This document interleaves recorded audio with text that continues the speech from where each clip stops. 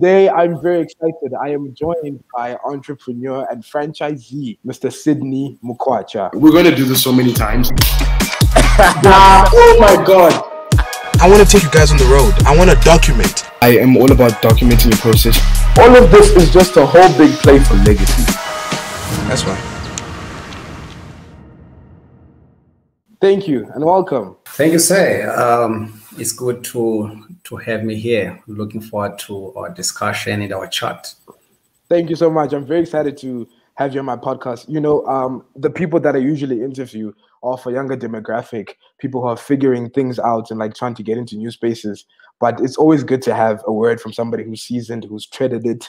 So just to give everybody listening a little bit more context, can you give us just a little bit 2 to 3 minute background on who you are and how you got to the place where you are right now? Thank you, sir.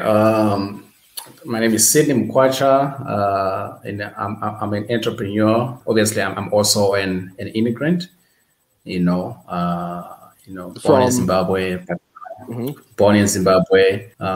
Been based in South Africa for more than 10 years. And besides business, some of my areas of interest, public policy. Yeah, public policy. I think it comes to number one, public policy and politics, which is kind of like one and the same thing, because public policy affects politics, politics affects public policy. So it's entrepreneurship, public policy, and politics. And also, I'm in my mid-30s, so I'm not really young, and I'm not old. I think you're super young. I think you're incredibly young. Can I be very honest with you? I think mid-30s is like the crescendo age where I feel like everybody's still figuring it out around that age, bring up the infrastructure and stuff like that. I think you're very young. Okay, thank you. Well, I mean, let's dive straight into it. So just to pivot and get deep into the crux of what this interview is about, let's talk about business, the selling and buying of things. What type of a child were you growing up? What was your introduction into entrepreneurship? How did you realize, I think I want to have my own business, I want to run my own things? How was that experience for you? Good question. I mean, when you're growing up, you have a lot of things that are going through your mind. You have your I want to be a doctor, I want to be a policeman, I want to be this and that, and so forth. That's when you're growing up.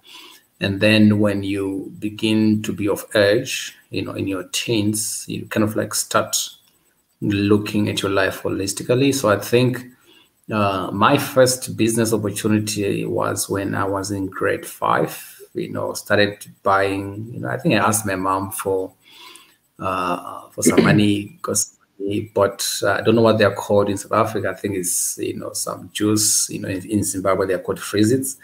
So in South Africa I think it's those little juice that you have like in plastic sachets. Bought those. Put a sign, frizzits for sale. So that was my first